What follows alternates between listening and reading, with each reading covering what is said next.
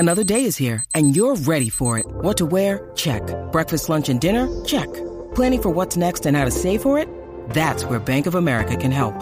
For your financial to-dos, Bank of America has experts ready to help get you closer to your goals.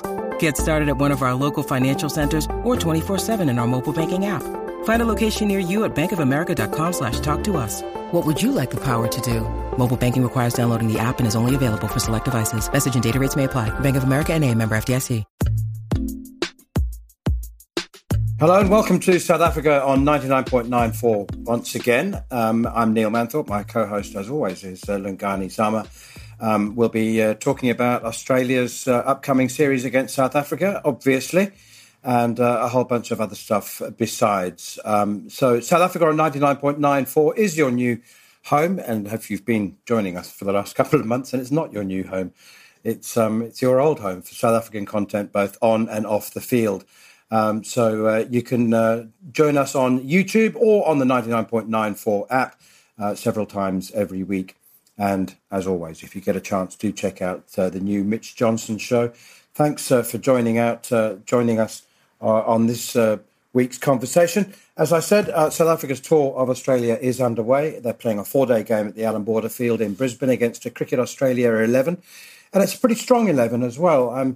I was looking at players who have been in contention for a test place. Chris Tremaine, the fast bowler, was certainly a contender a couple of years ago.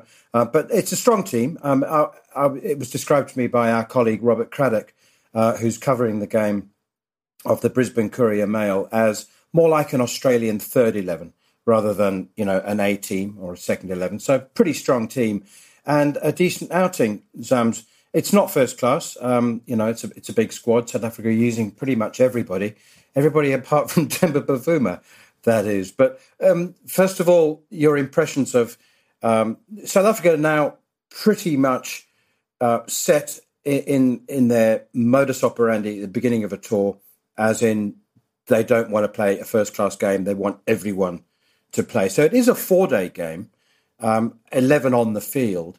But I don't know, I think they're using 15 players. And that's something that they've been doing for a couple of years now. Are you comfortable with that? Yeah, look, I think the reality is schedules these days, managers are so tight that if you're just going to use it as an official first-class game, it's only just the 11 that you pick that's going to get any value out of it. So at least this way, bowlers bowl 10, 15 overs maybe. All your batters can at least get a hit. It's the easiest way to navigate around a limited time period and at least get everybody on the park to familiarize themselves with conditions. And I think if you look at the way that South Africa batted, a lot of the batters at least got to start and spend some time in the middle, which is important ahead of next week's first test. Dean Elgar made 100, Kyle Verreynne made 80. There's a lot of people still not quite sure what to make of Kyle Verreynne, the wicketkeeper. He made that brilliant century, didn't he, in his 6th or 7th test match, the second test against New Zealand in Christchurch. And he's made a couple of first-class double hundreds, and he averages like 45. I mean, he's clearly a very, very competent batsman. Is he good enough to bat at number 6? And he has an idiosyncratic technique, as in he doesn't move his feet. He just stands at the crease and seems to rely on a very, very good eye. Have you seen enough of him to have a judgment? Look, he's going to have to be good enough to bat at 6 because that's the direction the team is taking, firstly. So you've got to trust him. I have seen a fair bit of him to know that the kid can play. He definitely has all the shots.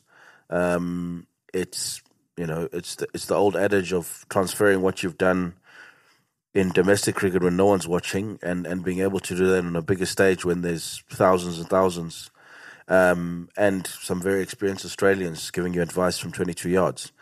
If you can do that, it's a temperament thing, then it's not a talent thing. But if in terms of talent, he definitely can play. When Quinton de Kock left the scene, he was the natural replacement because he he's attacking, and he doesn't just score 50s and 60s.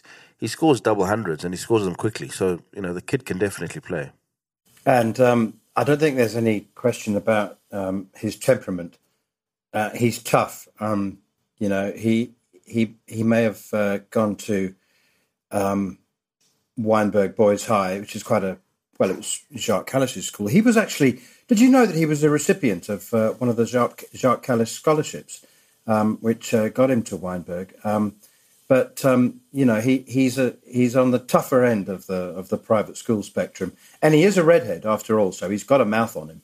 No, he's not shy of the odd word. The combination of redhead and wicketkeeper and Jacques Kallis Foundation, he's got a lot to say, which is good. I mean, the one thing you need from your keepers is character, and to be able to keep the team going, especially in tough sessions. So he's definitely not shy of a word. Everyone he's played with at Province says the same. He's a confident young kid who, is well organized at the crease and behind the wickets as well.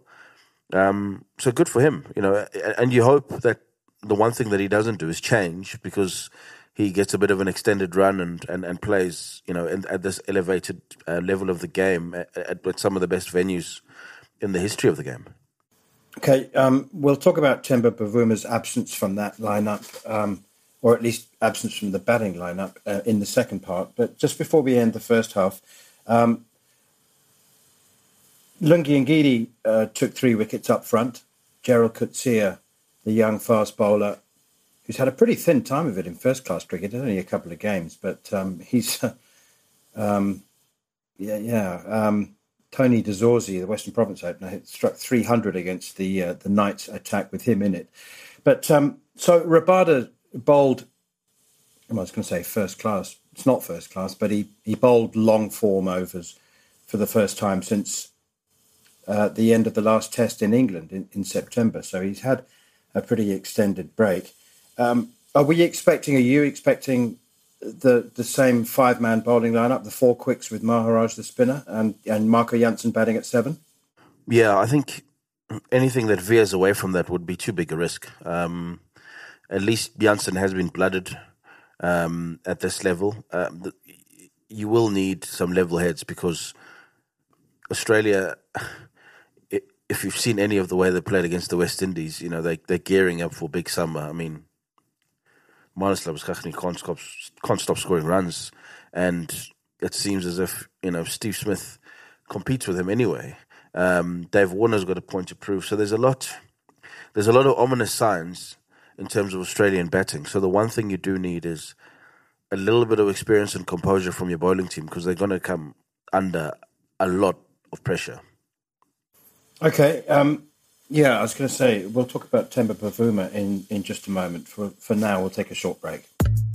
Whether it's missing flights or retirements out of the blue, whether it's resignations or bans, as the old saying goes, there's never a quiet day in West Indies cricket. So make sure you listen to West Indies on 99.94 to stay up to date with all the latest fallout with the teams in maroon. So South Africa are halfway through their 4-day warm-up game as we record this. Now, a big talking point for those watching from the outside in, rather than from those on the inside talking outwards, is Temba Bavuma and his fitness to travel to Australia. Once again, cricketers South Africa are being very, very quiet on what is potentially, I suppose, a controversial matter. But Temba Bavuma, we were told, did not bat on the first day as a precaution because he was experiencing some discomfort in that long-standing elbow injury. And then he didn't bat on the second day either. And naturally, Cricket South Africa don't do anything to quell speculation. There is naturally speculation about whether he was carrying an injury into Australia. We were told that he was resting from the first 2 first-class games in South Africa before the squad left for Australia. We were clearly, I thought, led to believe that it was a sort of a mental health rest after the trauma of the T20 World Cup exit. But if he was resting that elbow, which he injured months and months ago, which saw him miss the Tour of England, and he went to Australia carrying that injury and they were hoping to manage it, how would that leave Ryan Rickelton feeling, who was told that his long-standing ankle condition precluded him from selection to Australia? He then played for the Lions in those two games, scored hundreds in both of them. It's not looking good. Manners, did you just invent a new word, trauma, incorporating trauma and drama into the same word? I did. Yes, I did. Trauma. I think it might stick as well. I could see it working, definitely. I could definitely see it working. But moving on from traumatic new vocabulary. Look, the Temba thing, the double standard of picking one player who is clearly carrying, if you're calling it long-standing injury, that means he's had it for a while, which means the reason he didn't play was because he was injured. And Rickelton must be sitting there, as he should, going, well, an elbow is a bit more precarious than my injury because mine is not stopping me making hundreds. But an elbow, the fact that you've got arrested for 2 rounds of games that you need because you're out of form and then you don't even play the warm-up game. So not only is he low on mental confidence, he's now low on time at the crease. And you're still going to pick him because he's vice captain. I mean, cheapers. It's almost an exact repetition of how he came into the World Cup. Low on runs, low on confidence, and off you go to the Wolves. Like, if you really wanted to rest him, it would have been an ideal time to say, maybe, let's not go to Australia at this point in time. Let's get some confidence back. Let's play some domestic cricket and just sort your head out. You're injured. There's every reason why we should protect you. Because now, if you go to Australia and you do not make runs at all, there's this added pressure of what happened at the T20 World Cup. There's this added complication of an injury that was masked when others were told to stay home because they're unable to travel with an injury. You're just piling up this debit ledger of reasons why he shouldn't be playing, but you're still playing him, and you can't explain it. And oh, by the way, since we're there, we're still waiting for this report or this investigation into the T20 World Cup. I think it's 40 plus days now. I'm sure we'll be waiting until the end of the season and beyond. But it's again that lack of transparency and consistency, which we seem to talk about almost every single time we mention Cricket South Africa and administration, which is it's frustrating. And I'm sure for any cricketer with ambitions to play for South Africa, it's a concern because the messaging is so mixed. So Temba's fine to travel with an injury. Rickelton's not. Rickelton's making runs, Temba's not even playing.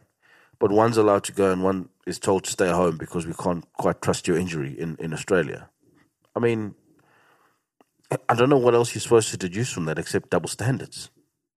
It's patronising, the attitude. It's both superior and patronising. And I don't know who to apply it to. Is it the team management? Is it the communications department? Does it come from the players? To a degree, I think that they must take some responsibility for that. It is awkward, and one half of me understands that it's a bit tricky, it's a bit awkward. So let's park it in the too hard basket. Let's brush it under the carpet and hope it goes away. They don't seem able to comprehend that these things don't go away. Not only do they not go away, they fester and multiply. Yeah, it gets worse and worse. It's like you say, they fester. And then when you finally have to front up and actually answer the question, it becomes even more awkward because there's this trail of lies or things that you just left out conveniently, half-truths and half-statements and powdery PR puff pieces. The truth is, Temba was injured before he boarded the plane, and you've just made a big show of saying that someone else was carrying some sort of injury that doesn't stop him from making runs, which is the one thing that you desperately need as a South African team, is runs. If a guy's making back-to-back hundreds, cheapers, you'd kind of think, I can't remember any South African in that top 6 that we've got in Australia right now who's made back-to-back hundreds. I have to think quite far back. But he's doing it. And it just, you're choosing the more complicated route to try and compete, never mind succeed. But you're setting yourselves up for failure because the question will be asked. And just let the Australian press get wind of this because they know how important Temba is to that dressing room and they know how fragile he is at the moment.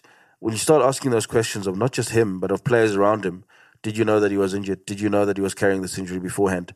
Are you surprised that he still came on tour because others couldn't come? How do you answer that?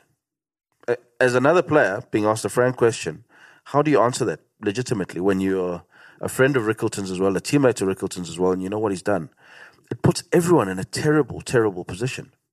And how much can it improve, the elbow injury? It's 6 days. It's 6 days until the first Test match starts. So, I mean, you'd have to bat. I mean, if you were worried about it, then don't field, don't dive around, or field at slip, but you have to bat. You have to bat. It's so compromising.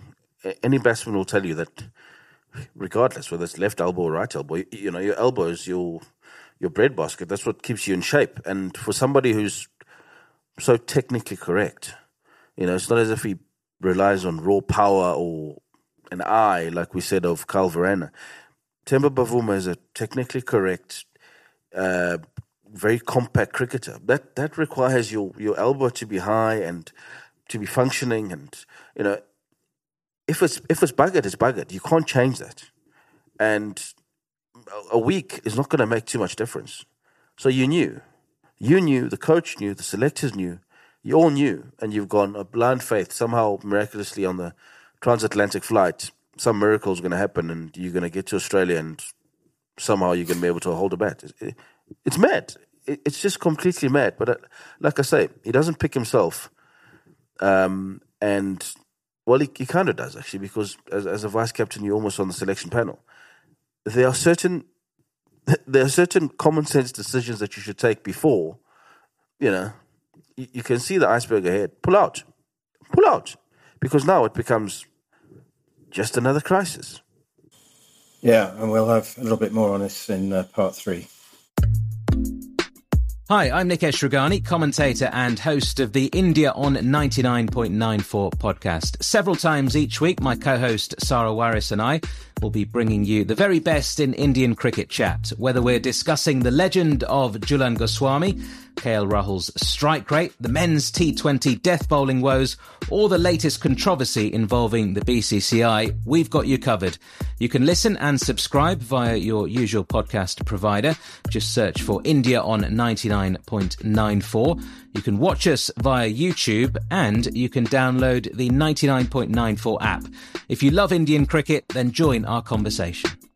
We're on the old familiar hobby horse, and I know that we're both sick and tired of talking about it because we spent years and years and years talking about it, but it is a question that keeps being asked. And we refer back, I'm afraid, to the old box ticking question. I have to say, as I say all the time, and I will continue to repeat it, Temba Bavuma averages close to 45 in the last couple of years. He's been South Africa's most consistent scorer in the last couple of years. Yes, I know that his overall record sees him averaging 34. He's got 1 Test 100 in 52 Test matches, and that was almost 6 years ago. Yes, I get it. But on current form, he is undoubtedly worth his place in the squad if fit. But again, the question that is asked is he on the plane? Is he in Australia, in Brisbane, because he's our best black batsman? And the box tickers say, sorry, Timber, you're just going to have to bite the bullet and play through the pain because we need you to fulfill our racial targets? If he is, it's scandalous. I mean, you said on form. I mean, I can't really use the word form because he hasn't played Test cricket in quite a while, and what international cricket he has played, he's not really been in form. So it's a bit, it's a bit of a half truth to say he's our best batsman on form. Kaya's form's the wrong word. Form's the wrong word. What I suppose I mean is, well, it's a long time ago since he played a Test match. It's over 6 months since he played a Test match. But in the last 2 years of Test matches, he's been the most consistent performer. Yeah, you don't carry form over without playing for 6 months. Form is 300s in a row, like Marnus Labuschagne. That's form. He's our best batsman on historical paper, maybe. But you can't. It's too big a burden. You're scratching around for runs. You're scratching around for just confidence and feel. And if you've been forced on a plane because you have to go because it would look terrible if you're not in Australia, he can't be the person who, someone said the other day to me, the difference between him and Siya Kolisi is, A, he doesn't have a trophy, but also he doesn't warrant a place in the starting lineup as readily as Siya does. And that's a problem. If there are other options, rather give the other options. This constant pressure of being the one black batsman, it's draining. Yeah, but Khaya Zondo's there. He's made runs. He's bided his time. He's fully fit and hungry, desperate actually. Rather play him. He was in England. He got on the park eventually. Rather play him. Don't try and mask the system and use, one poster boy and throw him across everything and just hope that, miraculously he's gonna. He can't. And especially if he's not even fit, then you're really, really doing him and the game a disservice. He's clearly not fit. So, firstly, he shouldn't be there. If you're desperate to play a black batsman, then Khaya Zondo's next in line. Play him. Show the shortcomings. If you're so concerned about the shortcomings of the advancements of black batsmen in the last 20 years, play the next best. And if there's such a gulf, it'll become very clear. But Kaya's made runs. He's played international cricket. He's probably a better bet than Temba Bavuma right now, purely because he's fitter and he's played more cricket recently. So why would you not? It says more about how little you trust Khaya that you would pick a half-fit Temba ahead of him. Like, that's really scary. Like, imagine how he feels. We're back to what we were talking about, Reza Hendricks, that, everything becomes so Temba obsessed that you forget the next in line. Are you so dubious about what they bring to the table that you'd rather have a compromised Temba by any means, rather than saying, okay, maybe I should just sit down this first test, let's see how you feel at Boxing Day. No, he must play. He must play. He must be on the park even though he's not going to bat. It's madness. It's complete madness. A couple of minutes ago, you had a list of questions. If you were able to sit down in front of, a panel of the convener of selectors, Vikram Patsang, and I don't know who else, the team manager, and perhaps, not the coach, because he wasn't at the T20 World Cup. But if you to have a panel of people to ask straightforward questions and demand straightforward, honest answers, you made a couple of them a minute or two ago, as I said. But you'd want to say, was Temba physically 100% fit at the T20 World Cup? Why did he rest from the 2 4-day games for the Lions? Why did he actually rest? And was he fit when he got on the plane? What else would you want straight answers to? Was it ever a consideration to drop him at any point? Was it ever on the table? In the T20 World Cup? And to rest him for this test match, clearly because he's not fit. Did you ever consider it, or was it he's going by hell or high water? Is he so precious to the ecosystem that he has to be there even if he's not at his best? I mean, cheapers, we've heard about his talismanic leadership, but you're only a good leader when you're at your best. You know, like the very best captains in the history of Test cricket have contributed. You know, like it's all well and good. Like you've still got to go and show that you can too. Otherwise, the whole thing falls apart because it's, you know, show me, don't tell me. Like at some point you have to show, you have to make the runs, and if you can't, you can't, and that's okay. And I don't want to go back on this, but there was a friend of mine the other day who reminded that in India last year, Temba was actually willing to drop himself from the T20 World Cup, and the pressure came from outside to say, no, you cannot, it'll look terrible. But he was ready to sit aside in the last T20 World Cup. I wonder if that was even a consideration now, because it was actually more necessary at this last World Cup than it is, you know, than it was then. And the fact that he made that suggestion and it was turned away out of hand tells you the pressure that if we don't even see, political pressure from his employers and those who employ them, that he has to be the face of this thing, even when he realizes that it's in the best interest of the team. It was shocking to me that he actually went into a team meeting and said, maybe I shouldn't play this game, someone else should. No, absolutely not. No, you have to play. You have to play. No, but I think it's better if somebody else plays at this point. And the fact that he can say that and you can turn around and say, no, you're not serving the interests of South African cricket at that point. It's self-serving. And you're actually harming. And there was a lot going on in that last World Cup because he was batting for Quinton de Kock. He was, you know, there was a lot of things that were happening even before he had to worry about runs. But the fact that at some point in that tournament, he still said, I don't think I'm the best to be playing right now. Should we consider another option? And it was dismissed out of hand. It tells you that there's a lot that we don't know about the pressures that he goes into every game with. Not just as a cricketer, but as you say, as a box-ticking exercise, which is terrible. It's a terrible, terrible place to be. Was it made clear to you who said no when he suggested that he sits out? We're talking about the T20 World Cup in the UAE, right? Not the one just in Australia. Yeah.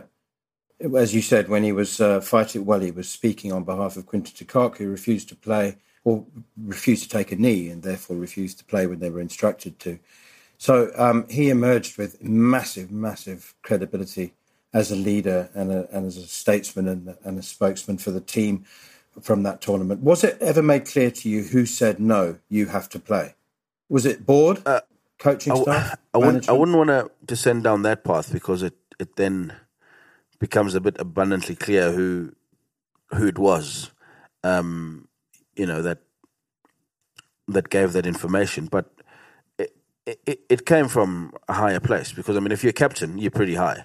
So it can only be people higher than you in the hierarchy who tell you that, no, you have to play. But, you know, you've just said statesman, incredible leader, and that was because of what he was doing, trying to deflect all the negativity away from Quinton de Kock and focus on cricket as a team.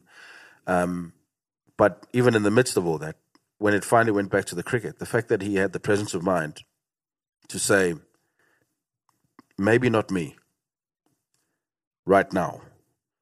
And somebody or several people have said, you have to. You have to. And he's going, no, but the cricket decision, what feels right to me is that I shouldn't play right now. I'm willing to sit out. And you're going, no, you can't sit out. It has to be you. It has to be you. It's terrible. That would have done so much more for unifying that team and the people around it and supporters of it. And what it also would have done, which is probably why they've said no, it would have cast a whole new spotlight on this whole approach to transformation and ruthlessly sticking to numbers even when they don't make sense because you don't have options for many reasons, form, fitness, whatever. state of mind. There's a lot of things that go into a cricketer being able to go into a cricket field and performing. So if one of your chosen few says, I'm not at my best, and you still say, yes, you are, you know, it's us leaving a bar and us saying, manners, I can't drive.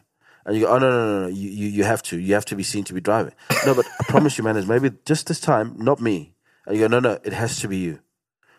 It has to be you. The car is in your name. If we rock up, even though you're tipsy, if we rock up and I'm driving as sober, but it's not written in your name, it's going to cause a shitstorm because it's in your name, not mine. So it has to be seen to be you. It's ridiculous. It's ridiculous. The common sense decision was taken out of his hands.